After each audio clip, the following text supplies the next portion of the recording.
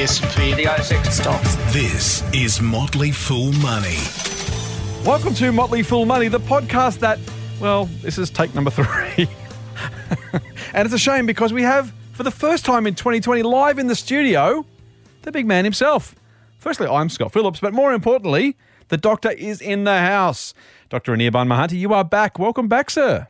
Welcome. It looks like I'm back and the gremlins have taken over. Mate, all I'm saying is there is a correlation between your arrival and the fact that this is how this is our third take. So, look, normally this podcast is supposed to be professional and pretend nothing's gone wrong, but there's no fun in that. So we'll let you a little bit of a peek behind the curtain. We just spent an hour chatting, which was a wonderful conversation, which I enjoyed thoroughly. And then about 5 minutes before the end, as we were wrapping up, our producer, Will, said, stop, guys, the system's gone down. We lost the entire thing. So then we recorded a second take. Well, we started to record a second take. We got a few minutes into that, and the guys came back in the studio and said, stop. We found the old file. Everything's okay. And that was corrupted. So we are starting this podcast. If we're a bit punch drunk by the end, that's the excuse why. If we're wonderful, then forget you heard any of this. And welcome to Motley Fool Money. Doc, most importantly, mate, welcome back. It's good to be in the same room with you. For the first time in 2020, we've had a couple of pre-recorded and a couple of special guest podcasts, which were pretty well received with Warren Hogan and Eliza Owen. Almost rhyme, but not deliberate. So that was kind of cool. We enjoyed that. Now, listeners seem to enjoy it as well. But the band's back together. We're here, we're in the room, and we're ready to kick off 2020 in, well, I was going to say in style. The first couple of takes, well, maybe we'll get better with age. I'm not sure. Practice makes us perfect. If this episode sucks, it hasn't helped us. If it does, if it's great, then maybe we should pre-record a couple of ones instead. Take the third version of every podcast, and we'll be well and truly on our way. Mate, it's all about the seamless smoke and mirrors, right? Of course. Oh, dear. Now, good news is this week we have a lot to talk about. So we heard during the week a very well-known, very well-regarded hedge fund manager. Now, often those terms of well-regarded and well-known and hedge fund manager are oxymorons, but they're not in this case. Ray Dalio was the head of Bridgewater Associates. He's effectively said words that, well, let me put words in his mouth for a second, but with the same theme. If you hold cash, you're an idiot. Or at least that's largely what he said. Now, he wasn't directing this exactly at Warren Buffett, but Buffett's got $128 billion worth of it, so someone is going to be wrong. We'll talk about that. We'll talk about the rate cuts that, well, the chances of which have gone down a little bit after some good economic news, which is nice. Speaking of, well, economic news or lack thereof, Kaufland, the big European retailer, was going to open in Australia and now has gone home with its tail, at least figuratively, between its legs. And, as always, mate, we are going to dip into the bulging, very big, very heavy, very full, I'm going to do a massage after dragging it up the stairs, Motley Fool mailbag. So I've got a big episode, mate, for your first one back in my first one again, 2020. Should we get into it? Let's do it. Let's do it. Motley Fool Money. For more, go to fool.com.au/MMM. All right, mate, let's pretend we haven't had this conversation before. Let's just assume we've just walked into the studio and go. So, mate, look, Ray Dalio. So, as I mentioned, head of Bridgewater Associates, he has correctly, I'll put in air quotes, called the last couple of big economic corrections. Now, maybe he's lucky, maybe he's smart, maybe somewhere in between, but in any case, he's very well regarded. More importantly for his customers, he's made a fortune for himself and for his clients. And he's also very well known. Bridgewater is a very strange company, mate. You know this, but if our listeners aren't aware, Bridgewater has this thing called radical transparency where all of its internal meetings are videoed. They record every decision made, and every decision made by every individual person is kind of then subjected to, scrutiny and look. He calls it a meritocracy, and I guess it's hard to argue with that. It seems pretty brutal to me, I've got to say. A pretty kind of harsh way to make a living, but it seems to work for them, so maybe there's something to it. I don't know I'd want to work there.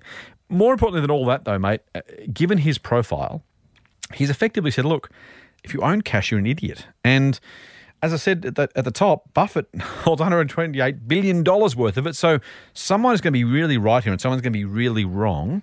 Before we get into the death match between the two billionaires, mate, why is Dalio saying that holding cash is a bad move right now for investors?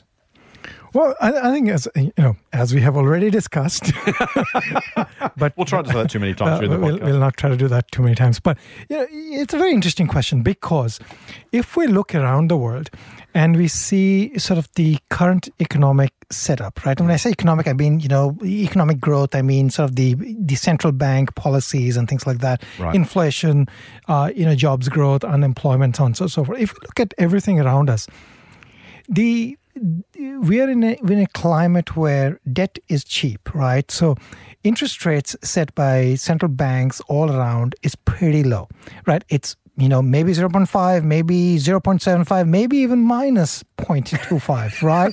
It's hard to say any of those numbers are high when it comes to interest rates. Yeah, well, it goes negative. I mean, I don't know what else we can see. So if that's the situation, then you can expect that if you leave money in a savings account, you're making nothing. If you leave money in a term deposit, lock it away for 3 to 6 months, you're going to make nothing. If you're going to invest in a government bond, which is going to pay you an interest every 6 months or a year or whatever, you're going to also make nothing. Right. You can move up the chain in terms of, you can invest in some bonds issued by high quality companies, or you'll make something which will be pretty close to nothing. Mate, you're not, for the first podcast back, you're not exactly painting a wonderfully bright picture. Well, I'm just Help us out. I'm just being very, very truthful here. You are. I feel like, we need to be really transparent. We are always transparent, but I'm being very, very, very transparent. Well, transparent, kind of a bit of a downer, mate. Can you bring it back up for me? Okay, well, if you want to make more money and a little bit more money, then you yes, could. I categorically want to make a lot of money. You could invest in riskier, bonds. You could own bonds of countries that go out of business, which is basically they go bankrupt. Or you could own, very high risk. Very high risk. You can make slightly more money, right? But that's the kind of environment. There's little or no inflation. There's some economic growth. Right. Debt is cheap, and there's a lot of debt as well, right? So when you're talking about government debt, a lot of governments, some governments have a lot of debt. Some countries have, individuals a lot of debt. Yeah. Right. And if in that situation you can't, the setup is such that it seems like it's as unlikely that the interest rates are going to go up. Because if it goes up, well, then we've got other problems. So if in that circumstances, the low interest rate is a nice setup for companies to borrow, invest, grow, create new jobs, open new industries. Which is exactly why the central banks are doing this, right? They're trying to make them go and do something with their money. Don't leave it in the bank, you're getting nothing for it. For the love of God, go on, try and build something. Create some economic activity somewhere. Yeah, so, build stuff, do things. Right. Whether it's building roads or building new companies, do stuff. So in that setup, I think basically the central banks are saying we're pushing you up what I'll call the risk spectrum. Yeah, right. And one way to participate one way to participate is make new companies. Not everybody's going to build new companies, or not everybody's going to build the road, but you could own shares in those businesses that do, which is exactly why stocks are attractive. And I think that's kind of the thing that I think Ray Dalio is saying, that in this setup, owning cash basically means it's to some extent like, you're basically hoping for the market to tank. You're basically trying to time the market. The situation is such that, there's a lot of economic growth possible, or new opportunities possible, because of all the free cash, that's an easy cash that's available, and therefore maybe that's the place you want to be. And I think that makes sense, and I kind of agree with him. Yeah, it might sound hard, but I think he's right to say that, given this if you want any return, then the returns are going to come for riskier assets, and for example, stocks are one of them. Nice. I think that's kind of the key point, right? I think you talk about the central banks are absolutely trying to push companies up to respect, and they're trying to get them to spend the money, invest the money, rather than leave it in the bank. They're kind of trying to make us do the same thing, or at least they're giving us no choice but to do it, as you rightly point out. If you're a retiree, frankly, even if you're not retired, but you simply want to make the most of your money, I mean, I remember a time when I started saving, way back in the day, mate, when TV was in black and white and there were horses and carts around the place, I put my money into I was almost an online savings account, weirdly enough, which is a sign of the times. I put it into a passbook savings account. I can vividly remember this. I got my little green passbook. I was at the State Building Society of New South Wales back in the day, and a little green passbook, and I had to sign my name in it. I got addressed to Master Scott Phillips. I felt very big and very mature, very responsible, and I was getting like 7.5% interest. I mean, you know, it's probably partly responsible for me actually being an investor, getting the interest, kind of seeing the value of that. Now, I don't know what kids these days are going to get out of it because you're getting nothing for cash in the bank. But, you know, those days are past. If I want to get a return, again, to Dalio's point, they're pretty much saying, look, you can't be passive. You can't take no or little risk because you're simply not going to get a return for it. If you're going to make anything with your money, you've got to be investing, we would say, in the share market. I don't know if he's that specific, but he's basically saying that you've got to put your money to work in what in theory are considered riskier assets. And I guess they are by definition. If you've got government guaranteed cash in the bank, everything's riskier than that. So that's absolutely true. But I don't know it's necessarily high risk. The reality is, as I said, is that's the scenario, right? And so he's saying you should use the cash. Now, I've got to get you to compare that then with my good mate and yours, Warren Buffett, who, if not directly disagreeing, certainly isn't in any hurry, at least doesn't seem to be in any hurry, to put $128 billion to work. And there's frankly, the rate he's getting cash, mate, I reckon he must be, I want to say $500 million a week he's probably amassing, which is phenomenal when you think about the money flowing in his bank account. But he's not spending it. He says he hasn't got, the opportunities simply aren't there. On the other hand, Dalio is saying get out there and invest. Who's right and who's wrong? Or maybe I don't have to ask you, knowing your view on Buffett. But. Well, I mean, you know, as I've put out on Twitter, if you owned Berkshire shares over the last decade, you've lost to the S&P 500. It's not a nice place to be. Yeah. And I think part of that problem is exactly that you've amassed all this cash and he's not really spending it. What I find really ironic about that is, in some sense, this is what is he really waiting for, right? Is he waiting for the perfect crash or the perfect opportunity? Well, but we also know that's waiting for the perfect opportunity is basically like it's a form of market timing, which he has always said we shouldn't be doing, right?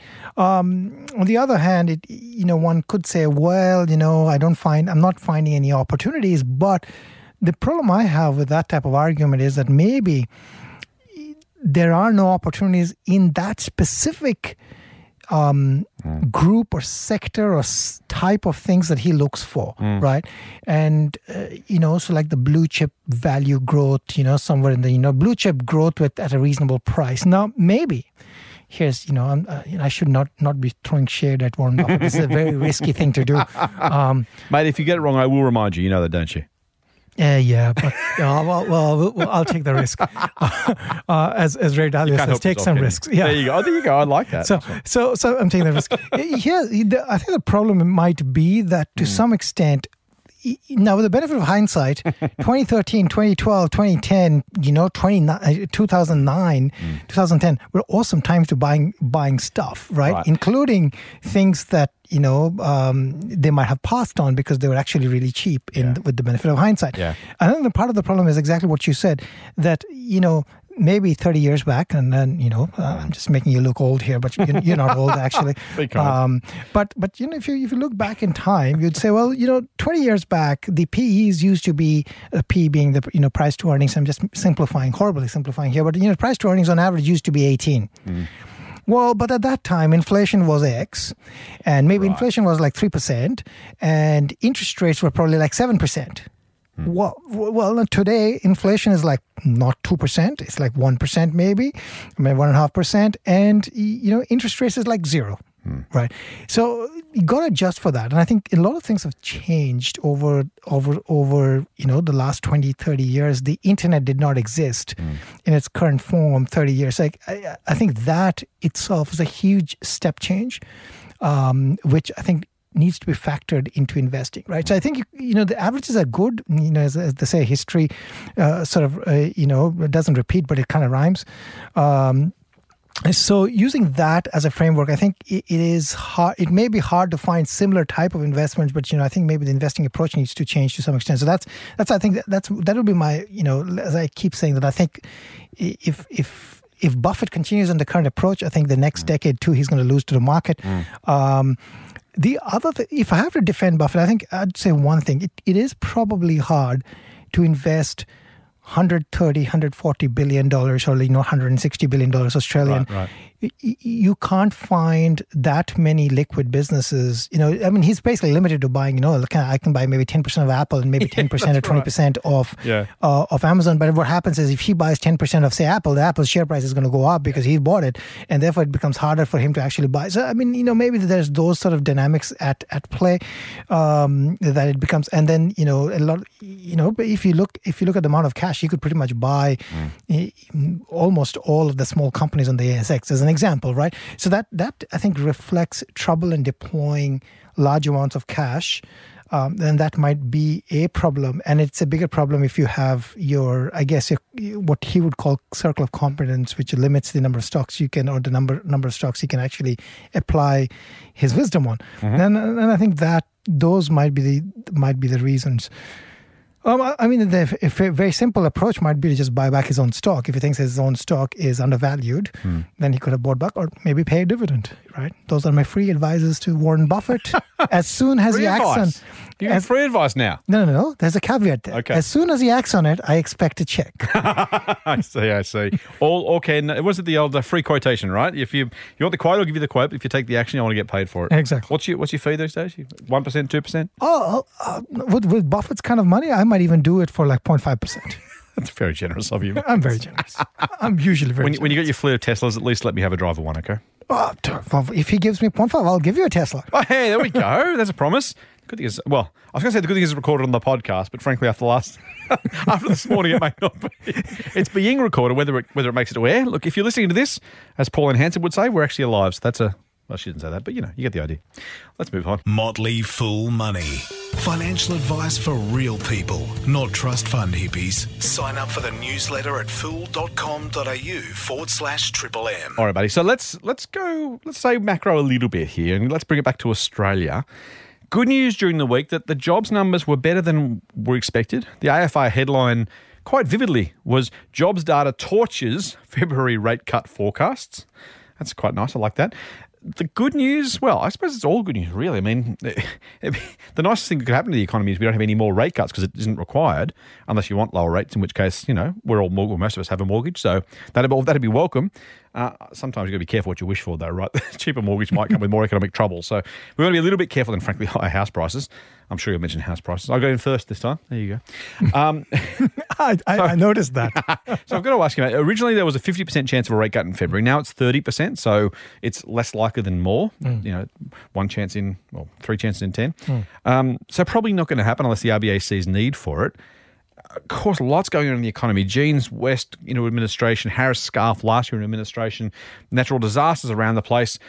I'm just curious, you're back in the country. What do you make of how the economy is poised, how the RBA might be thinking, and frankly, the chances of a rate cut or economic trouble down the pike?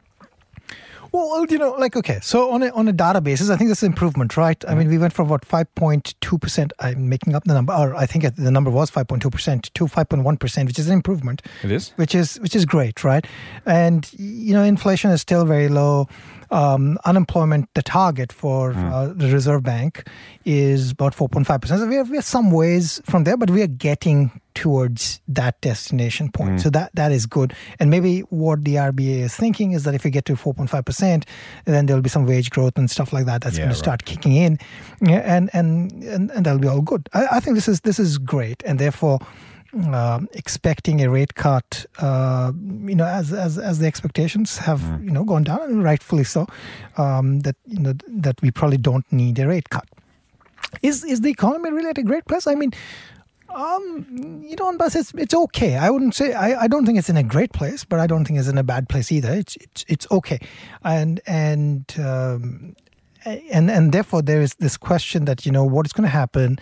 In May, for example, is the people are saying that there's going to be a rate cut, and if I think about it, a couple of weeks back, or until yesterday, for example, I thought that the fires were behind us, but apparently not, right? Yeah. I mean, the fires are not behind us. What we don't know is what's going to happen from the bushfires. The bushfires have clearly affected the local economies of those places where the bushfires have been very active, right? But what we don't know is what's the sort of, the flow-on effects, right? For example, our insurance companies paying up the insurance. If they are delaying paying the insurance, what's happening? If the insurance companies are raising the cost of insurance, I'm just using insurance. I'm not trying to bag insurance as anything else, but I'm just using that as an example. If the insurance companies are raising the insurance on insuring properties or insuring houses, insuring businesses in these places, that has an effect on what sort of economic activity is going to happen there. Think about tourism. How comfortable are people? People who have booked their trips probably are coming, but people who were thinking of booking probably are saying, I don't want to go to this place right now. This seems too dangerous, too smoky, et cetera, et cetera. So there's a lot of these flow-on activities, and this is going to continue, I guess, impacting us for some time. Now, the problem is how long is it going to continue impacting is really hard to say, because as I said, I thought most of the bad news was behind us. Well, clearly I was wrong. Yeah. The RBA probably has got much better forecasters, but, they should really appoint me to be in their forecasting because... So hang on, you want a job you want some money from Warren Buffett, now you want a job at the RBA? I just take money from everywhere I can. If there's forecasting it, how hard is it? You just flip a coin. You got a forecast. You'd be just as good with the RBA dartboard as they are. Exactly. Everybody's got a dartboard, so I just want in on the dartboard. So I think there's always a chance of it. Okay, here's the thing, right? There's always a chance of a rate cut because the RBA is having a meeting. There's always a chance. Yeah, there's that. On the same argument, there's always a chance of a rate increase then. Rate increase too. Well, there's never going to be a rate increase. Never. A long time. Well, if you look at the amount of debt we have got floating around, how do you think the rate is going to increase, right? The rate can't increase substantially, at least. Not a lot, not quickly, no. Not a lot, not quickly. It can't, because if it does, we'd have delinquencies of pretty rapid rate. Yeah. So I think that's the state we are. That's why I said, we're not in a great place, but we're probably not in a bad place either. Yeah. So I think it's encouraging, given and it's encouraging. Actually, this number has gone up in terms of the employment rates and so on in this current circumstances, because it gives us a little bit of maybe a buffer to deal with. Yeah. So that's good. I think that's the interesting thing. I've got to say, for all of the potential bad news, the longer we can go. Well, we'd all like faster growth, right? But to the extent that people are earning a bit more, putting money away or paying down debt, there's the kind of national balance sheet is slowly improving if we can avoid some sort of massive problem, right? And that's the good news. If you do have a big house price crash, a big economic crash, then of course all bets are off. We're going to try and work out what's going on. The good thing is, at least to the extent that we can delay the inevitable, we're in a better position to deal with it if and when it does turn up. So I guess I'll take that for what it's worth. But it's not necessarily the easiest thing, right? We were just trying to do a soft landing, right? Soft landings are hard. Look, in terms of you talk about interest rates, talk about unemployment. I guess they're interesting. The other issue, and I mentioned this at the top of the show, with all of that economic data going on, we also saw a retail non-starter during the week. Real money advice from real people, not just a couple of dicks with a Porsche. Get more at fool.com.au/triple-M. Now, mate, in terms of abortive kind of attempts at something, this is probably the biggest one I've seen in a little while. The good news might well be that they avoided worse pain. I'm reminded of the Masters debacle when Willie started getting the hardware and then had to kind of pull out with its tail between its legs and wasted $1 squillion in the process. So not quite that bad, but at least they gave it a go. In this case, the European retailer Kaufland was going to open in Australia. It had bought, allegedly, up to $500 million worth of property, or at least, I don't know if it bought or leased, but in any case, a large amount of property. It was supposed to, so this is the kind of Aldi equivalent, close enough to differences, but for our purposes, we'll call them roughly the same. It was going to open in Australia and be the next big force, it hoped, anyway, in Australia in retail. It was going to bring the challenge to the incumbents and Aldi to some degree, Costco. It really was going to shake up the retail industry. In fact, when it decided to pull out, the shares of Woolies and Coles jumped 3% on the news. So it tells you what investors were thinking about both the risk of it turning up and then, frankly, the relief when it went away. But I've got to ask you, mate, I don't remember the last time that a company invested $500 million for something that didn't actually end up happening. They've pretty much said, look, we're going home. What's going on? Well, it's fascinating. Well, a couple of things are going on here. Number one, they did not consult me. So, so you're going to be a retail consultant. Man, you come back full of advice, which is good. Well, but you didn't know Warren Buffett is not consulting me. The RBA is not consulting me. Kaufland, all these people are not consulting me. Dalio didn't call it, or did he? Well, Ray Dalio and I are on the same page. your mouthpiece? Is that what you're saying? So we are on the same page, at least. So he probably doesn't yet need my advice. But what can I say? Well, here's the thing. I'm going to talk about the bright side of Coughlan's adventures, right? Think of it this way. Coughlan came, they signed up $500 million of leases. There's probably some lease break fee and all that stuff, So we actually made some economic activity in Australia from somebody else's failure to consult me. They came and donated some money to the Australian economy that went home. Is that what you're saying? I love that. And, I mean, if they had consulted me, I would truthfully told them that you're trying to foray into a very difficult territory. Now, that being said, I mean, Aldi's made a decent headway. They're not exactly the biggest, most successful retailer in the country, but they've done a pretty good job at creating a space for themselves. Was it really going to be that hard for Kaufland to come and do the same? Well, here's the thing, right? So I draw an analogy here between what's say happening in Canada, right? So Canada is a larger population-wise to Australia, but there's the similarities in the type of economies we operate, the type of banking sector we have got, and so on. So if you look at the grocers in Canada, they've got basically a chain called Superstore and a chain called Safeway. They've basically got two, and and there's Walmart, which does some grocery as well. Right. But there's really nothing else to offer. And I think, one of the things there to think about is grocery as a business is a pretty capital intensive business. You need space, you need to store stuff. So you've got a large fixed investment, and you're going to basically making money after you recoup your investment, right? So you need scale. Then there's only so much profit here that can probably go around, and divvying it up across 3 people probably makes sense. If you try to divvy it across 4, maybe it doesn't. There's milk at $1 versus milk at 70 cents. Nobody's going to be making money. So I think that might have been the reality. The competition probably would have been brutal, maybe they realized that the market just doesn't offer the opportunity for a fourth strong force. Now, from a consumer point of view, of course, if there was a fourth strong force, there's more choices, more options, maybe better, more range of stuff that we can buy. All those are great things. But Woolworth's revenue really hasn't changed much over the last 5 years. Its earnings hasn't changed much over the last 5 years. So it's really hard to see how someone thought that this is the greatest place to expand and create new opportunities in grocery, right? I kind of get that, except what I'm surprised about is this is not a small group of people. They're not new to the market. This is not some VC-backed hopes and dreams mob. They should have, either come to Australia because there's opportunity or don't come because there's no opportunity. But to turn up, not even open, and then go home, I've got to say I'm really staggered. Like I would have, if they put what do they call those things? The government agencies, the studies that are supposed to look at the probability of these things, feasibility study. That's what they call them. Feasibility studies into should we open Australia? They spend a year doing it. Say no, I'm not going to do it and go home. I get that. I get opening, trying for a couple of years, 5 years, and then going, okay, this isn't working. Let's go home. What I don't get is committing to the whole thing and then not doing it. I'm trying to work out what changed? Now, there was some allegation in the AFR today, and I'll say allegation 6 times to avoid the lawyers calling me, that maybe some suppliers had colluded to not supply them, maybe under some pressure from the big supermarkets. It's a juicy story. We'll wait to see if it's real or not. But I just want to kind of understand what exactly is, why? So again, I get them not coming, but why would you announce it, turn up, spend $500 million and then walk away? Well, that's a good question. Our very good competition commissioner is already on it, so that is good, and I love that, the fact that he's out there. Rod Simmons is out there trying to basically saying, oh look, if there's something like this has happened, come and complain.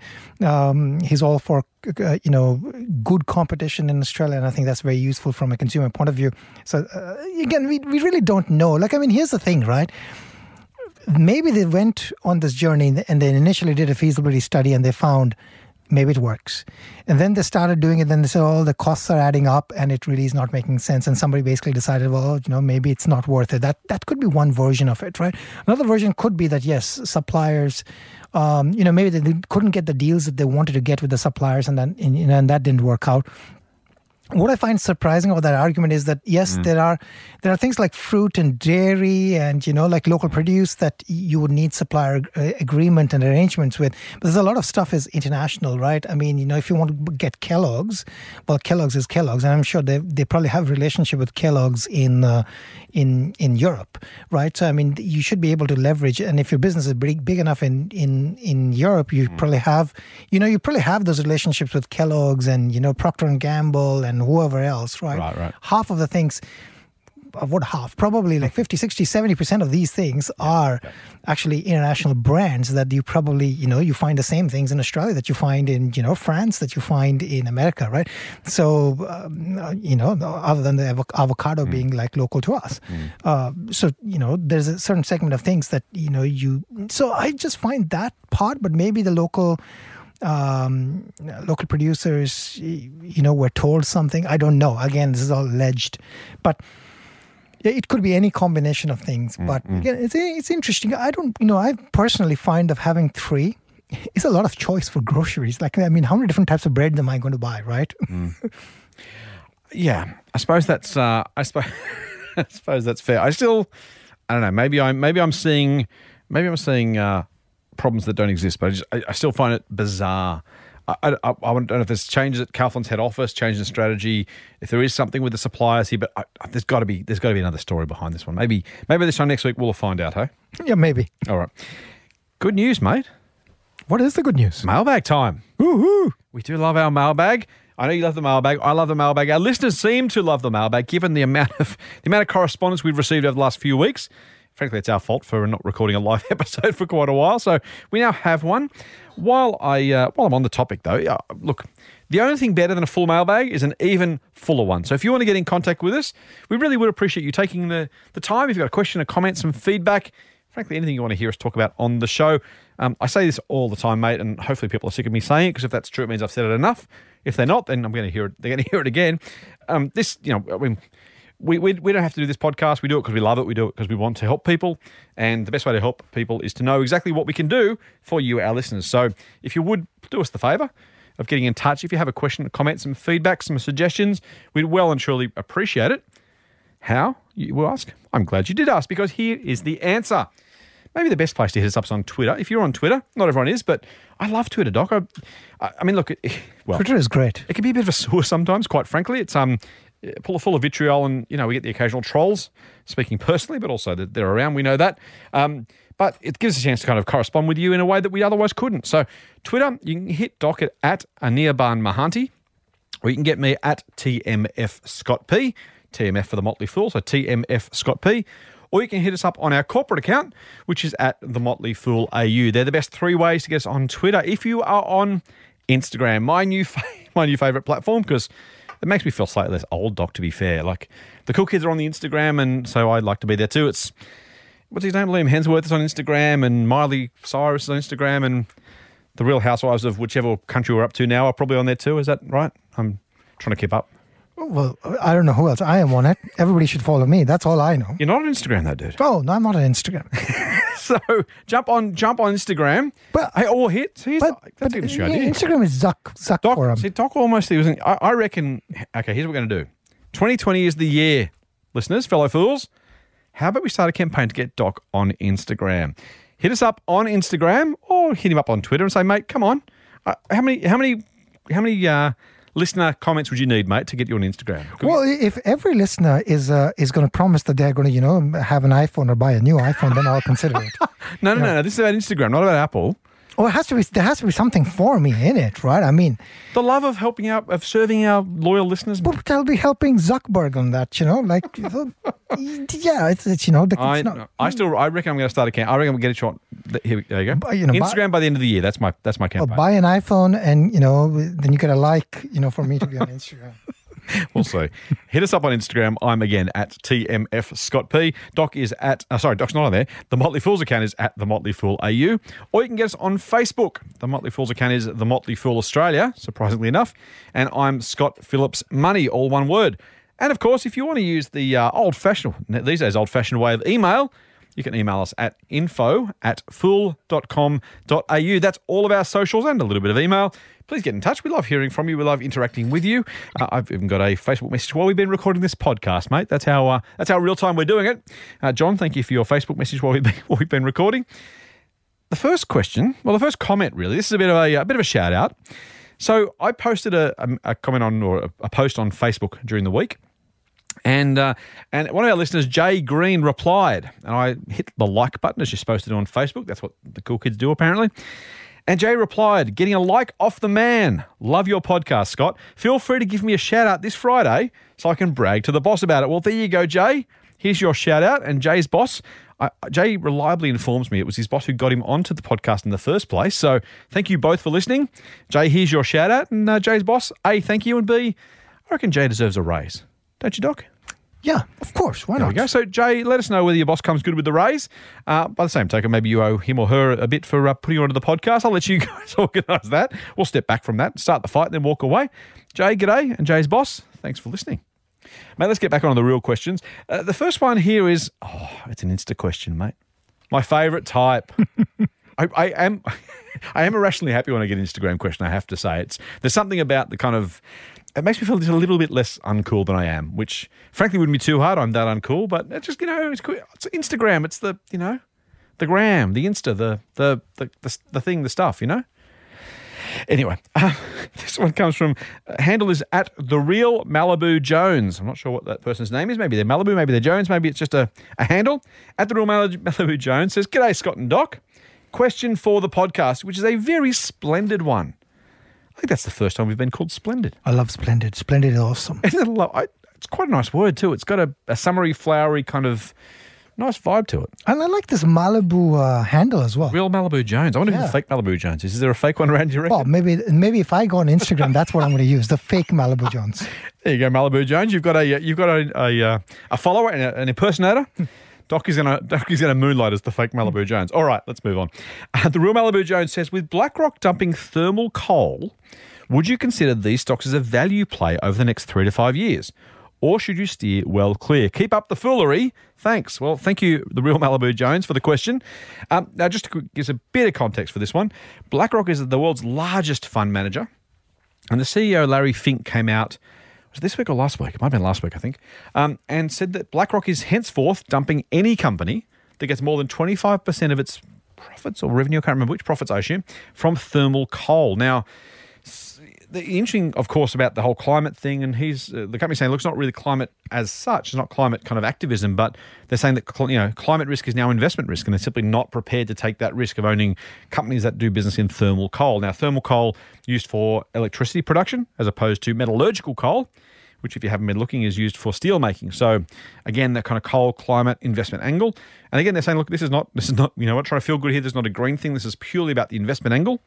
That being said, if BlackRock's getting out, does it provide an opportunity for investors who are maybe with a bit of a contrarian bent, mate? If everyone's selling, is it the right time to buy? So first of all, I'll say this, I love the question. I love the question because I love the thinking here. That, if people are running away from something and the valuation is crashing, if the valuation is crashing, then that might be an opportunity for the astute investor. Now, Doc, what you're really trying to say here is you've avoided mentioning Warren Buffett, but I'm gonna let you give him some credit here because he famously says you should be greedy when others are fearful. And that's exactly what the Real Malibu Jones is suggesting might be an opportunity here. So I'll let you credit Uncle Warren as you go, pal. Well, no, Uncle Warren is definitely right there. I'll give Uncle Warren credit where it is totally due. Not enough. Well, I'm pragmatic. I give him credit. I can't give him credit for beating the market when he hasn't, right? You know what I mean? Like, I can't do it. Sniping from the side. Oh, anyway, okay. My apologies. That was a massive tangent. Keep going. Okay. So that said, here's my issue is I'm definitely not like a mining investor, and I say that because every mining investment I've ever made has actually been a loss for me. Oh dear. And I've given up basically on it because it's actually very hard, largely because you need to understand mining cycle. You need to understand, because here's the problem, right? With even with this thermal coal thing, it really depends on the demand for thermal coal, right? Now, if there are going to be lots of plants built which are going to be using thermal coal, then great. demand is going to go up, and demand goes up, and therefore the cost is likely to go up as well. And there's a fixed cost for, I guess, extracting this thing, and therefore you're going to make more money. But if world over people decide that, we're not going to be building any more thermal coal plants, and we're going to be doing, wind energy, nuclear, I don't know what else, something, solar, then there is a problem, right? And so I think understanding the broader context is important, understanding sort of where in the demand cycle this thing is, then and having a good handle on valuation and what I guess the current valuation is and what the future valuation is going to be is also important. All of that to me is very hard, and therefore I steer clear of this. So I don't really know what the answer would be. Is it a contrarian investment? I like the question, but I don't have any definitive answer. I think that's fair. I think we just need to be a little bit careful too, because there's no real, significant price fall in those stocks because of the decision by BlackRock. So it's absolutely the right thinking, which is if everyone's running away from something, should I buy? They're running away from it, but it hasn't yet caused any price activity. I wouldn't buy just because BlackRock's selling. What I would do is buy if BlackRock selling caused a price fall that was enough to make it a contrarian play. So just think about that. Just the right thinking, but not yet, at least, the right conditions, even if it was worth doing, which I'm with Doc. I don't think it's necessarily worth doing. But, if it is, you want to wait till the price actually does fall as a result and falls by a meaningful amount. A couple of percent is not going to turn an otherwise unattractive idea into a contrarian one. Any more on that, mate? No, I think that's good. We covered it. Beautiful. Mate, I've got a question, and the question comes from, I don't even know who this question is from. We don't have a name on it. So if this is your question, my apologies for I think it might be Liam. But anyway, he says, "Hi, Scott. Trust you are well. I'm a Motley Fool follower via Pro, Discovery, and Extreme Opportunities. Thank you. I have become a fan of Nearmap. Accordingly, I'm concerned that it is now one of the top 10 shorted stocks in Australia. Do you have any wisdom on the short attack?" Now, let's define our terms for listeners who aren't familiar. When you buy a stock, in the parlance, in the horrible jargon that investors tend to use or the finance industry uses, that's called going long. You want the stock to go up. If you are a short seller, the opposite of long is short, of course, you are hoping the stock goes down and you will make money if the price falls. So what the questioner is saying, I think it's Liam, is, hey, if the share price is going to go down, or at least if people are betting on it going down, should I be worried? Because a lot of people are placing bets to say, we think the next direction, or at least the long-term direction or the medium-term direction, is the share price is lower in the future than it is today.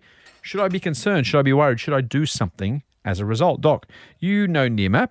Maybe you can tell us a little bit about what it does and then give us a view on whether or not we should be worried about the shorters jumping into the business. Yeah, so Nearmap is basically a mapping company. So what it does is it basically flies planes at a relatively low altitude. So it's not like satellite mapping. So they're flying planes at relatively low altitude with high-resolution cameras taking pictures. Mm-hmm. And then they have software that basically stitches these pictures and allows people to actually use these maps to make decisions. So that could pretty be cool, right? Yeah, that's very cool. It allows them to, so they would have 3D type of maps, and it allows councils to, for example, make decisions about whether a new building permit is to be issued, whether trees need to be cut, or if a solar company wants to install solar roofs, it'll be useful to, for example, estimate how big the solar roof should be. Right. Measuring land for real estate agents, that kind of thing. Land or a mining company. So various types of urban and, not even urban, like even rural needs, for example, if you want to use it for agriculture planning and things like that. Although most of the stuff there, they do very targeted mapping, right? So they're not going around mapping all of Australia. They would map inhabited or used land. Right. So that's what they do, and then they have software around this. This basically they sell as a software as a service to businesses, right? So companies that, like, for example, if I'm a solar installer, I might use Nearmap software to help me make my decisions.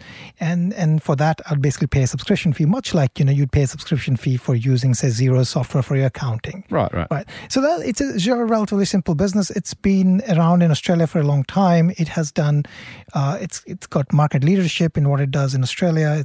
Its Australian business is profitable. And the basic idea was that they're going to take what they do here and try to replicate that success in a much larger American market, which would be at least 15 times larger than that. And that's what they've been been trying to do for the last several years, trying to grow there. They've got good traction in that, or at least appears that they've got good traction there in terms of revenue growth and so on, attracting customers. Problem is profits haven't yet turned up, and that seems to be the crux of the short case. Yeah, so the short case really is... one needs to, look at a couple of different things here. This business has been around for a while, but it's $1 billion plus market cap right now. I'm just again saying that off the top of my head, but I'm pretty close, I think. Yep. And it doesn't generate a profit. It might be uncommon in Australia for a business with a $1 billion market cap to not generate profits, but it's pretty common. Like a $1 billion business, I could close my eyes and basically say in the American market would not be generating profits. Right. Largely because those businesses would be in a sort of a growth phase. And it's interesting here to remember, like the business model, right? It's a software as a service business model, and therefore it knows how many of its customers is likely, based on historical data. It'll know that maybe I'm going to retain 90% of my customers next year, based on again the information it has on the billing. That gives it a lot of revenue certainty in the sense that it probably knows that 90% of my current revenue is going to be available next year, and therefore it can decide to spend up to expand its market share. And in a way, you think about it this way: if you know what an average customer's lifetime is, because you know what the retention rate is, you can therefore decide how much you want to spend trying to acquire those customers. And it's really, it's a land grab type of mode that they're in. The idea would be, I'm going to be in the land grab. I'm going to try to acquire as many customers as I can. People are going to get very used to using my software. Like if I am a company and I work this company. When I said this, I mean Nearmap's software into my workflow. It takes a lot of effort to actually remove stuff from the workflow, right? If once you're there, you're kind of not going anywhere, right? Yeah, like if your business is really reliant on using these maps to make decisions, are you really going to go and switch it to something else and then rework the workflow? Or rather, would you go around trying to grow your business? Because that's, it's a question of what your expertise is. If your expertise is growing your solar business, you're going to be doing that and not really worry about you're going to nickel and diming on the software as long as the software is doing its job. Well, that's it, right? Even if another one is as good or even slightly better, the hassle of changing is just too hard. It's just the hassle of changing is too hard. It's not necessary, and it's not your core expertise, right? Yep. And it's hard because of all these touch points you might have in the process. So the company Nearmap knows that, and because the company Nearmap knows that, it's going to really spend on two things: one, acquiring customers, and B, staying ahead. Right, staying ahead basically means having the richest maps in frequently doing the mapping, improving its software, making the software more utilitarian, and so on. So that's what the business is doing. And then I guess from the short's point of view, they might say, look at this business; it's not profitable. It's and if you look at other sort of multiples, they might say, well, this is pretty expensive. If you look at something like an enterprise value to sales type of multiple, which is pretty commonly used in the VC world, right? And they might think, well, the valuation might come down. And you know what? They might be right in some time frame. Yeah. And if they're right, they're going to make some money. If they're wrong, they're going to lose money. Right. If we, as long investors, and I'm just talking from, because we have this recommended across multiple services, but I'm talking from the services where I have the stock recommended. We should say the Multiful owns some shares of Nearmap too. And Multiful owns some shares of Nearmap in our real money portfolio services, for example. So from my point of view, I'm looking out 5 years and saying, well, if this business can continue doing this over 5 years, and it's trying to do this, what it has done successfully in Australia, in the US, maybe it can become 5 times larger than it is currently, right? And I'm using 5 as a number, while you could basically say, well, the American market is probably 15, 20 times larger than the Australian market, right? So maybe I'm lowballing here and saying, well, maybe it can do 5 times. If it can get to that stage, if it can get to that stage, at that point, it could potentially be generating a lot of cash. Because remember, if all it needs to do at that point is pull back on its marketing spend, and it should actually become a lot. Its growth rate at that point, of course, slows down. Yeah, like it might look more like a Woolies at that point, but it'll be a very cash generative business at that point, right? And here's the other thing, right? At 5x market size, it still has a lot of opportunity in the US. Then there's adjacent Canadian market, there's adjacent Mexican market, there's opportunities in Europe. Right, so US isn't even the last potential market for it, right? Yeah. So, I mean, there's a lot of opportunities. So what we are looking at is the opportunity, and we are okay. We're not trying to really pin down the valuation, because it's very hard to pin down a valuation for a company like this.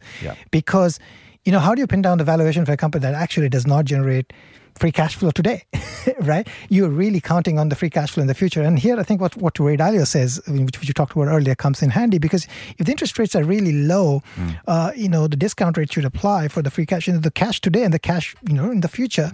So, the difference between that is not that much, whereas it's more significant if the the interest rates were much higher.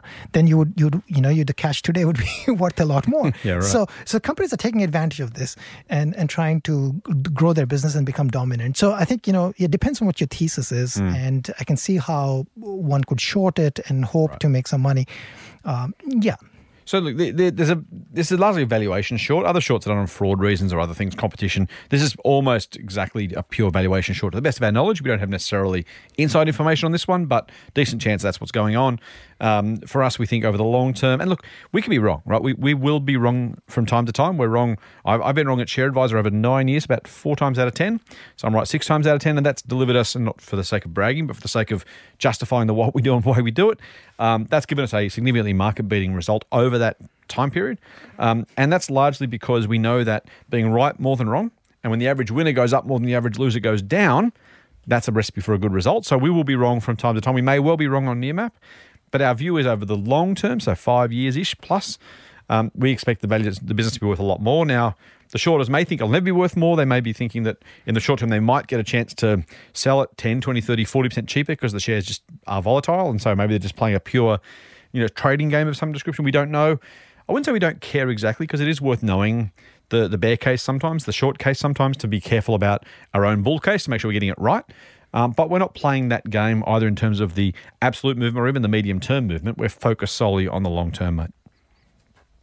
All right, let's move on. That question was from Peter, I believe, by the way. So thank you, Peter, for that question. The next one's from Chris. Chris says, "Hi, Scott and Doc. I'm loving the new mailbag episodes, and even more when you pump out 2 per week." Guess what, Chris? Good news. This Sunday, what are we doing, Doc? We're doing a mailbag special. A special mailbag episode, just because you asked nicely, Chris. It also possibly we already had it planned, but we'll say it's because you asked nicely, because we like to make our listeners happy. So, Chris, hopefully you will enjoy it. And listeners, if you do like our mailbag episodes, please have a listen. If you don't, then sorry, and you can skip over that one. But hopefully we've got some good questions and some good answers. So stay tuned, Chris, for that one. In the meantime, though, he says, "I'm wanting to invest in an emerging market Asian ETF." ETF being exchange traded fund, of course. So an investment with one click that gives you exposure to a group of companies or a geography. He says, "I'm looking at 3 options. The first is a Vanguard fund, which is Asia ex Japan. The next one is an Asia 50 ETF. So Asia 50, think about the ASX 200 as a kind of a parallel, Asia 50, or an Asia Technology Tigers ETF, so tech-focused, and wanted to hear from you on how you compare them or what you would recommend in your reasoning and thoughts. Cheers, Merry Christmas, Happy New Year, and as always, full on." Well, thank you, Chris. Very kind. Good question, and thanks for the multiple seasonal greetings and best wishes there, mate, and Happy New Year to all of our listeners. We are here for the first time in the studio this year, so Happy New Year. Doc, if I was to categorize these, an Asia ex Japan feels like just the broadest possible Asian kind of ETF, a bit like the All Ords here, or some sort of kind of global equivalent. If I was to think about the Asia 50 ETF, I guess I'm thinking about maybe the ASX 50 or the ASX 100, but purely for Asia.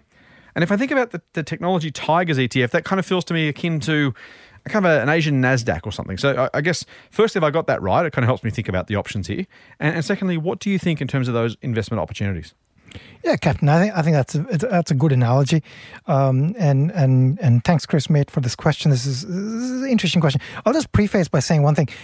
What works for anybody else? It's again personal circumstances. I'm going to talk in very general terms. Good advice. From again, expressing sort of what I think is actually, from my point of view, at least to a large extent, and then again, sort of what we have recommended to our members. But again, you need to consider your personal circumstances, and this is by no means a personal advice. So, with of all these ones, we have recommended, Asia, the Asia ETF, the Technology Tigers ETF in Extreme Opportunities, largely because for a couple of reasons. It takes advantage of the young demographic sort of available across the Asian countries. It takes advantage of the tech, and there's some differences between the tech there and the tech we see, because they sort of, one way to think about this is many Asian countries sort of, don't have the infrastructure that we have, right? And therefore, a lot of things that they do sort of skips this thing about infrastructure improvement requirement, right? So, I mean, they do a lot more online because it's not as pleasurable to go to the shops, for example, right? Whereas here, we can go to the shops easily because we can drive on the road and it's not going to be. But if you want to go to shops in Bangalore, you might be actually traveling for like 5 kilometers for 3 hours, right? Yeah. So it's not the same. You can't go for a coffee to the shop. From that point of view. There's that problem. So I think a lot of things that happen, their technology advancement in mobile, for example, is pretty significant. So if you take advantage of that, then the third thing I think I want to point out here is, while Asia is a growth engine as such, because again, they have the large growing economies there, because of the trade war that was going on between the US and China, which is currently on pause, a lot of the valuations were, at least viewed on a comparative basis, cheaper. And when I say comparative basis, I mean if you compare similar tech companies and look at similar growth levels, opportunities, and so on, if you compare that, then it looks like these were significantly cheaper. So that has been the rationale. Some of that rationale might apply to the other broader Asia ETFs as well. Right. But my preference has been to focus on the capital light sort of businesses that a lot of these Asia ETF ones would have, the Asia Technology Tigers ETF ones would have. If you're looking at just like the Asia 50, you'd get exposure to things like banks and insurance companies and so on. But one of the things I find difficult with that is that you really need to understand what's going on in terms of regulations and so on. I mean, if you have a general view of economic growth and that's going to translate into stock market growth, then that's fine. But, there's a lot of bad debt, for example, in Indian banks, right? So before buying, say, an ETF that has a lot of Indian banks in it, I would really think about it. I'm just using that as an example. Makes sense. So it's just a little hard, I find it, whereas I find it a little bit, again, that might just be because of my preference, but I just find the capital light nature of some of the businesses in this Asia Technology ETF more appealing. And good diversification as well, right? If you want to own banks and stuff, well, we have a lot of banks, high quality banks, right? And presumably a lot of people also own them. So you're just basically adding banking exposure and insurance exposure in other sectors, other countries. Do you want that? Again, this is a question that's hard to answer, but I find the tech exposure to be interesting, and therefore, my preference has always been on this Asia Tigers ETF. Just a question, I guess, to kind of tease that out a little bit is that. How much of that is about Asia and how much of that is just your general preference for tech? Is it a case of just simply another version of your kind of preference of US investing and Australian investing where you're looking for these types of companies, or is it Asia specific in this case? No, so I mean, it is, okay, so I do have a strong preference of these sort of businesses, and therefore that is definitely one of the reasons why I actually went looking. But, I really admire some of the companies on that list. You get exposure to a company like Alibaba. Alibaba's gross merchandise volume is significantly larger than, for example, Amazon's. Right. So, and Alibaba is an innovator. So it's that sort of rationale that there's a lot of innovators on this list that on the Asia Tech 50 ETF. But yes, there's a preference issue there, of course. If there was a way, for example, here's the best brands out there in Asia that I could buy. I haven't seen an ETF that actually does that. But, the high quality brands, for example, of Asia, I haven't seen something like that yet. But fascinating. All right, let's move on. Motley Fool Money. For more, go to fool.com.au/MMM. Hey, we got a question from Luke. Luke says, I have a question for the podcast, which is the right thing in the right place. So you've done well, Luke. Hi, Scott and Doc. I'd love to be able to say that I love the podcast, but, here we go, that is entirely dependent on whether you answer my question. I'd also be willing to rate and review the podcast if my question is answered. After all, there's no such thing as a free lunch. I'm not sure I want to answer this question, Doc. I don't like being held at ransom here. I don't like being it's just quid pro quo, right? So No, I don't like. But all you got to here's the thing. You don't get to come on our podcast and make these demands. But you can also demand that he's going to put in a review. I mean, a good review, an honest review. It's fine. You sure? I'm fine. As long as it gives us proof that he's done it. All right, deal. Luke, we are going to, because we're decent people, Doc's a better bloke than I am, because we're decent people, I'm going to trust you on this one, mate. Don't make a habit of it, quite frankly, because otherwise we will come looking for you. But just this once, we'll let you get away with it. If you do as you say, as you promise, I'm sure you're a man of your word. I'm sure you wouldn't like us to ridicule you for weeks on this podcast if you don't do it. Just remember, we've got the bigger megaphone here, dude. No, I'm kidding. Well, maybe I'm kidding. I'm not sure. You've got 7 days, Luke, is all I'm saying. All right. Let's answer his question. I like the chutzpah, mate. I like the, You get some points for having a go. All right. He says, during one of your recent podcasts, I was shocked to discover that, one, with most of the non-CommSec brokers in Australia, clients don't actually own their shares, and two, theoretically, the entire portfolio could be lost if the broker implodes. I have a large portfolio with IG. You mentioned in the podcast that brokers should be registered with SIPC and FINRA. I contacted IG and received ambiguous responses as to whether they comply with these regulations. How can I be absolutely certain that my portfolio won't evaporate if my broker ever implodes? Should I resist the allure of $10 trades and go back to CommSec, despite their terrible platform and customer service? Thanks, Luke.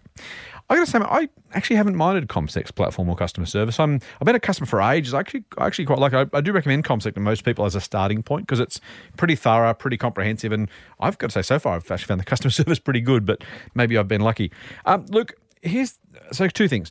I want to just slowly step this through. We may have confused you, and if we have, it's probably my fault, not Doc's. But the FINRA and the SIPC stuff apply to US traded shares. So let's start there.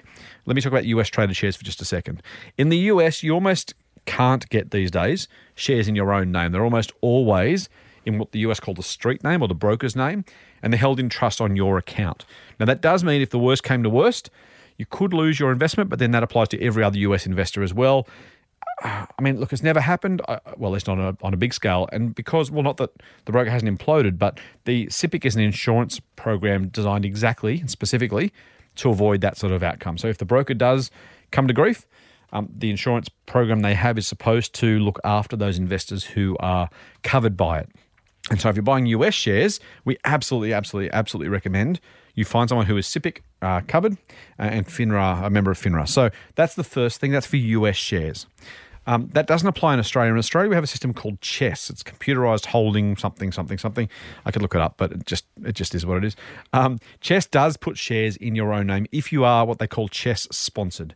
Now, if you buy shares through CommSec and through most other brokers, most Australian domiciled brokers, the usual suspects, NAB Trade and CommSec and Dragon Direct, whoever else, these mobs are you do get CHESS sponsored shares. Now, CHESS means the shares are absolutely in your name no matter what happens to the broker. So the CHESS is a third-party, effectively share register system. So if I was to take my shares from CommSec and trade them through NAB Trade, for example, I would keep the same CHESS registration. I would simply swap my broker across from CommSec to NAB, but I would keep my own CHESS shareholding as it is currently. And that's the beauty of the Australian CHESS system. I'm biased and probably I'm directly biased because I'm Australian and we live here and we like it. Secondly, we're probably also biased because we're used to it, so it kind of just feels like the most natural way to do it. But it is, I think, to my mind, the best investor protection you could ask for because it simply can't be taken away from you. But that is if you are CHESS registered or CHESS sponsored. I would never, ever, ever buy Australian shares that weren't CHESS sponsored. The chance of anything happening is really, really low. But, mate, to save $5 or $10 a trade, that's about the cheapest insurance you're going to find. If I know for sure that we're paying an extra $5 or $10 a trade, I can never have those shares taken off me, at least for a broker becoming insolvent or something else. That's just the easiest thing in the world. Now, maybe it never happens. It probably never happens. But just for me, it's a no-brainer. So I would always have a CHESS-sponsored broker. I don't know about IG, no idea. But as you say, some brokers have in the past gone broke. Now, they're normally you leverage brokers or ones that are dealing in options or other derivatives. So your plain vanilla broker, unlikely to have that happen, but it is possible, right? So I personally would never buy or sell Australian shares without using a CHESS-sponsored broker because it's just not worth it to me. You couldn't give me cheap enough brokerage to make it worth my while. So that's just me. So US shares, absolutely FINRA and SIPC sponsored for sure. Australia, make sure you're CHESS-sponsored is how I do it. How about you, Doc? Yeah, so I think, like, if anybody has significant sums of money, given that, if you don't have any, like, insurance scheme, like, which is what we have, for example, if you're buying in the US brokers, the SEC basically provides that guarantee. Then with the lack of that, then, it doesn't make sense to have substantial sums of money in effectively uninsured, unprotected accounts, right? So in that case, it makes sense to actually own the CHESS-sponsored account. Now, if you're owning it as a mix of something else and it's not a significant amount of money, and then the part of the portion is is protected, then maybe it's okay. But again, for any significant sums of money, it seems like this is a risk not worth taking. All that said, I'll point out that the risk of brokers going out of business is pretty low. But again, it's one of those things when do you really want your money to disappear? So yeah. I think that's good advice. Mate, we're almost done, but we've got time for one more question. And as I said, mailbag episode. Pretty exciting. First mailbag episode of 2020, the first time Doc's back in the studio. So I'm pretty excited in general. But as I said, we do have time for one question. And the unlucky, not sure, questioner is Liam, who hit us up on, I think it might be even Instagram, mate. Or maybe it's Facebook. Either way, it's a Zuck product. Sorry. Zuck product. He says, hey, Doc and Scott. Scott usually gets first mention, but I thought I'd switch it up. Liam, I've got a long memory, mate. Just remember who answers, who asks the questions around here, dude. You can, by all means, suck up to Doc if you want, but this may be the last time you're on the podcast. He says, quick Merry Christmas and Happy New Year. Thank you, mate, and you too. Hope 2020 brings us many more special mailbag episodes. Well, we'll certainly start in style. I've been wondering recently about private investing or venture capital investing. As a retail investor, I haven't come across any plausible private investing opportunities, as normally they're asking for, he says, plus, $. I assume that means a lot of money. So I'll say very large. Normally they're asking for very large investments to start up their businesses. I was wondering if there are any publicly listed companies or ETFs that give exposure to private equity, almost like an LIC for private companies, or if this is even possible with all the laws. Apologies if it's a silly question, but would love your thoughts. Full on, Liam. Liam, as I said, mate, just be careful about who you're sucking up to here because I asked the questions, but given I've asked the question, Doc, I'll ask you to answer it. Liam, mate, this is a wonderful question. I love it, actually. It's a good question to ask. Because he mentioned you first or because you actually like the question? Well, maybe a little bit of both. Okay, so here's the thing. I don't want it to sound like I'm doing advertisement, but I want to point out this, that if, as an example, what the type of companies we, for example, are looking for in extreme opportunities on the ASX, they are by and large what I would call VC-like investments, right? Because many of these companies would be small. Effectively, they would be VC companies in the US because, it'll be hard to list them. Some of the US companies actually come here in Australia to list because, it's easier to list at lower market cap, right? You need to be like, billion plus market cap or something like that to be listed on NASDAQ. So one could get VC-like investments on a public market like the ASX. And yeah, there will be higher risk as would any private investment, but you'd get a little bit more liquidity. And when I say little, when I say a little bit more, what I mean is that many a times what would happen is there'll be founders and owners and insiders who own a lot of the stocks, and therefore the liquidity actually, the company might be a bit, $100 million, but actually maybe only $50 million of the stock actually is available on the market, right? So but still, there is this opportunity to sell and buy every day if you want. Not that I'm saying that you should do it, but it's different from owning stocks or owning shares in a private entity, which basically you need to find a buyer, and if the buyer does not materialize, you don't have an active price every day and things like that. So there's not a market every day that's open to buy. So that's number one. Number two is that I'll point this out that In terms of private investments, the rules around being a sophisticated investor, which most of the time involved, how much money you have got and things like that, come into play. Your accountant basically needs to write you a letter certifying some things, and then you can become an accredited, I guess it's called accredited investor. There's a process behind it. There's slightly different processes in Australia and the US, but it's remarkably similar at a higher level.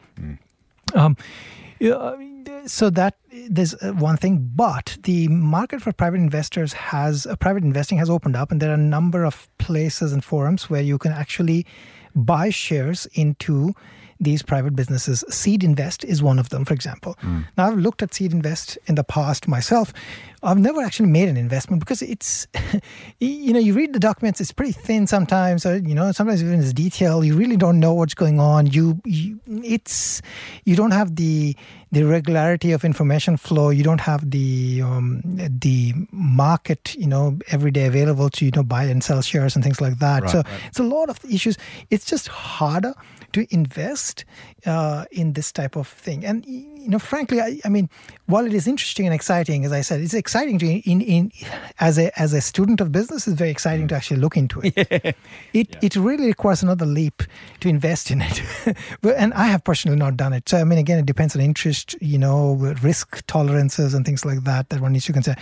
What is interesting, though, is that many of these platforms that aggregate private investments actually would allow you to invest using a credit card, which I find very interesting. Is that you could buy shares using credit card. What could possibly go wrong?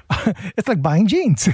Oh man, that makes it you can fund bloody gambling accounts with credit cards. Right, so it's not any different. I mean, I mean, presumably you pay off your credit card debt and then it's okay. I'm just talking about the seamlessness of the transaction in that sense. Right. That you could buy it off using a credit card. God, you have to pay it?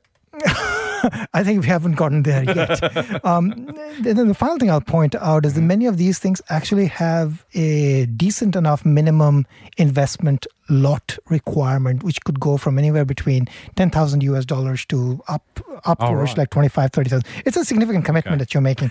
It's a decent credit card limit. You need a decent credit card limit to actually buy it.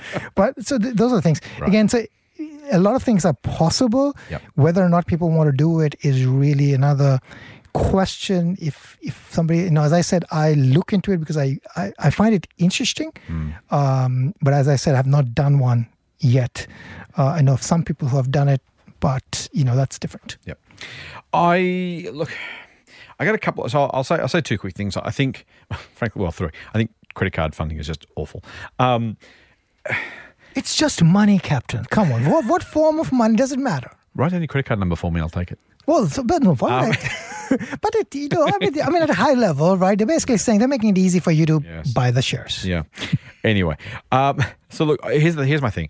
The definition of sophisticated investor that keeps most of us out of private equity is probably anachronistic, right? The fact you have to have X dollars worth of income or X dollars worth of assets. Frankly, this is asset inflation. You could own a house in Sydney and almost qualify as a sophisticated investor. You just need to be a little bit careful. I think I'm all for democratization of investing. That's exactly what the Motley Fool is about. That being said, there are rules about disclosure and prospectuses and stuff for the protection of investors. When you take part in some of this stuff, you are basically waiving those rights, and I don't know that that's great for most investors. Yes, we want to be open to new things on the market. Frankly, I don't think we need more people taking much more risk with new products that otherwise don't need to buy. It feels to me like a bit of a bridge too far. Second thing I would say, by the way, and this is probably the bigger one, is if you're a decent VC a decent startup, you're not going to a crowdsourced funding platform to get your money as a first port of call, right? You're going to the big guys because you want to be part of the Andreessen Horowitzes or the SoftBanks or the whoever else's of the world because you've heard about them, they've got the money, you want to be part of that. By the time you get to a crowdsourced platform, I'm not entirely sure, Doc, you may have a different view, but I'm not entirely sure that you're getting the kind of top grade, first class quality of potential startups, are you? I mean, they're not going there as a starting point. They're trying to go somewhere else first. Either the big guys have passed on them for some reason or they couldn't get the appointments, or it just feels to me like it might be, are we kind of getting the dregs of what's left over? Yeah, I mean, that's definitely an interesting question. I mean, are you getting the leftovers? Are you getting people who are basically, don't want VCs to basically interfere and therefore, I mean, there's all sorts of, most of the type of things that I've seen interesting are, some crazy scientific discovery that somebody's trying to commercialize. Then I've seen things like, genetically... They're doing time travel on there. Well, I've not yet seen it, but I've seen genetically modified food, or things like, meatless meat. That's an oxymoron, but, that sort of thing. Fake meat is what it's called. Or even things like, somebody's doing breweries, somebody's doing a new coffee chain. So all sorts of things are there. You know what I mean? Again, it's one of those things which I guess if you're interested, you look into it, whether or not it is something that is meaningfully wealth creating for the average individual or average investor. And by no means I mean to say that Luke is average. You know what I mean? It's like it's like my normal just, people is like it? us. Is it for us? Yeah. I don't know. As I said, I've not made one myself because it sounds fascinating to just say that I've made private investments, but is it important? Is it necessary? I don't know. Right. You mentioned the brewery there, and for those who are familiar with the quote, if you invest in a crowdsourced platform, you can't organise a capital raising in a brewery. To change the metaphor. All right, mate. Before we wrap up, I've got some exciting news for our listeners and listeners who are particularly fond of you, because our boffins. You're looking surprised. You know I'm going to say this. The boffins at the office have put together an order page and some pricing specially for our Motley Fool Money listeners. So this is a bit of an ad. Put the big flashing lights up there. If you have listened this far in this podcast, you're probably getting something of value out of hopefully something I said and hopefully a lot of what Doc has said. And if you want to join Doc's service, Motley Fool Extreme Opportunities, we've got a pretty good deal for you. If you go to fool.com.au/EO podcast, that's fool.com.au/EO podcast, you can get a year's worth of Doc's recommendations for, get this, only $79. Your first year of membership of EO, only $79. I don't know about you, but that's better than a VC investment for me with any platform. So come and join Doc at EO. He'd love to join you. Come and say good day. Join the service. Get the best of his advice. A new recommendation coming out in only a few weeks' time. That's fool.com.au/EO podcast and join for only $79 for your first year. That's all right, isn't it?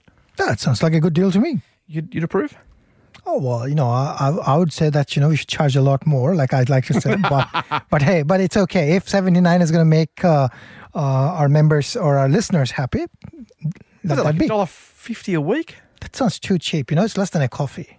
That's Tell you what, if you can't find your way to join EO, cheap. fool.com.au/EO podcast. Give Doc some ammunition to show the rest of the business how much more he should be charging, but you can get in before the price goes up. It may not go up. It probably will.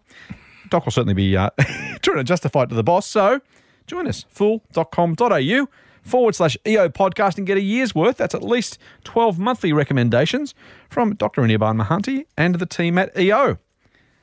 All right. After that ad, mate, we're done. We are done. At least for 2 more days. That does wrap us up. But before we go, don't forget you can subscribe, and you should, to the Triple M Motley Fool Money podcast through iTunes or your favourite Android podcast app. And if you like what we're doing, please give us a rating, especially you, Luke. I'm looking at you right now. The clock is ticking, mate. You've got 7 days or I'm going to go to town on you in next week's podcast. No, I'm kidding. But please give us a rating. Leave us some stars. Tell your friends. We're sure they could use a little foolish straight talk too. That's it for this week's Motley Fool Money. We'll be back next week with another dose of foolish insight. Full on. Full on. The Motley Fool and people appearing in this program may have positions in the companies mentioned. General advice only. Please speak to your financial professional to understand how it may pertain to your situation. Subscribe to the free newsletter at fool.com.au/Triple M. The Motley Fool operates under Financial Services Licence 400691.